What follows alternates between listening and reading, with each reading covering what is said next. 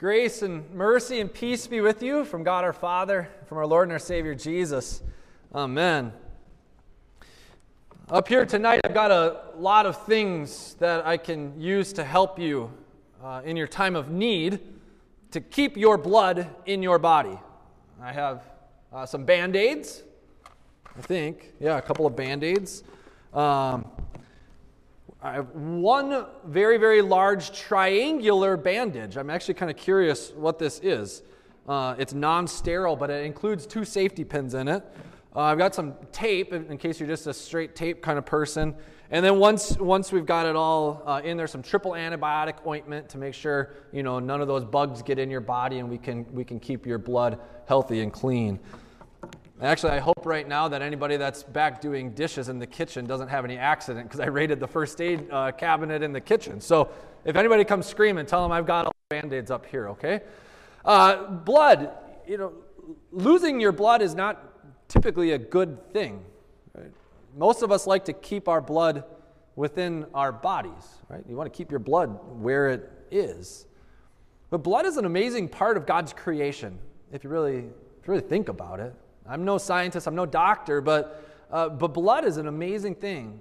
It goes all throughout your entire body. And it's the thing that carries the nutrients, right, of your food. It carries the nutrients of the air, the oxygen, all throughout your body to the furthest most places, right? It's within your blood that the white blood cells are there to fight off any of those nasty invaders that get inside of your body and try to attack it, bacteria and viruses, right? But it's also within your bloodstream that those things do dwell, and they try to work their way all throughout your body.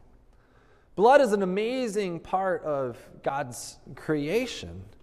With blood is life, and without blood there is no life, right?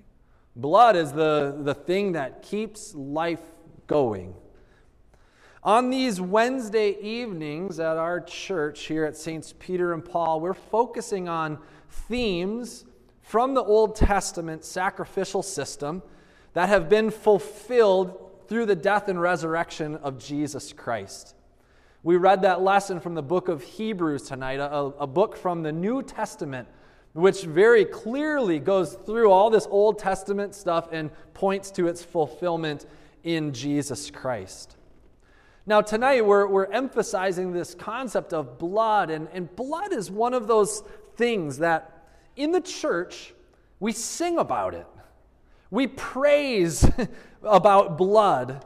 We talk about blood. We sing about it all the time. It's all over the place, right? And I have never once seen anybody get up and walk out of church who is squeamish about blood. And I know some of you sitting in this room are squeamish about blood. If we talk about it, or you see it, or you cut yourself, or somebody else does, now somebody's going to walk out, probably, right? But a lot of people get squeamish when thinking or talking about blood. But I've never heard anybody complain when we sing out, Jesus, thy blood and righteousness, right? But have you ever thought about this? Why all the blood? Why all the blood? And then even to top it off, when we receive the Lord's Supper, it is the actual, true blood of Jesus Christ that you have in a cup and you are drinking. Think about it. Our modern minds, I think, are very good at softening the seriousness of things. We talk about the blood of Jesus, but I think a lot of times it just sort of goes right past us, and we say, that's a nice idea. We talk about the seriousness of sin, but how much do we actually dwell on the reality of what our sin should bring for us?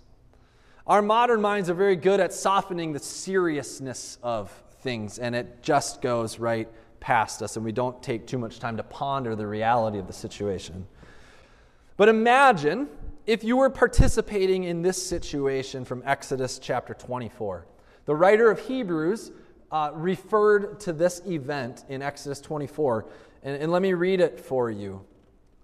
In Exodus 24, it says this: Moses took half of the blood and he put it in basins, and half of the blood he threw it against the altar.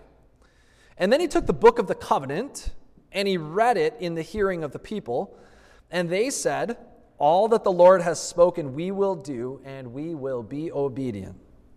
And Moses took the blood, and he threw it on the people.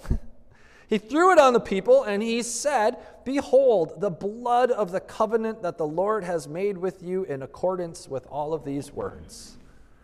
They were making a promise to be obedient to God's word. God and the people were making a covenant. In the Old Testament, covenants were sealed with blood. Blood was always involved in a covenant. A covenant is a promise. And why blood? Because whoever breaks the covenant, their life should look like this. If you break the covenant, it should be your blood poured out, just like this animal, because of your breaking of the covenant. Imagine a life or a world without Band-Aids, without tape, without gauze pads. Even more so on a very natural basis, imagine life without platelets in your blood. Platelets are the things that clot your blood. Imagine if there was no ability for your blood to be stopped. Imagine it. Some people deal with situations like this with health concerns, but imagine if this were the case. What would happen if you got the slightest little nick on your hand? You would bleed and bleed and bleed and bleed, and eventually you would bleed out. Imagine that. Imagine what it would be like if Jesus Christ had not atoned for the sins of the world. One little sin of yours, the smallest little one, would cause an absolute death and punishment for your sins. You'd bleed out. But here's the deal. The blood of Jesus was shed so that this would not be the case. Jesus poured out his blood so that we would not have to. Through the sacrifice of Jesus Christ, his blood was poured out on our behalf. He, again, as the front of our pulpit indicates, he was that perfect sacrificial lamb that was slain for the sins of the whole world. His blood for ours, his life for ours, his blood given up so that we would not have to give up ours, his life given up so that we would not have to give up ours.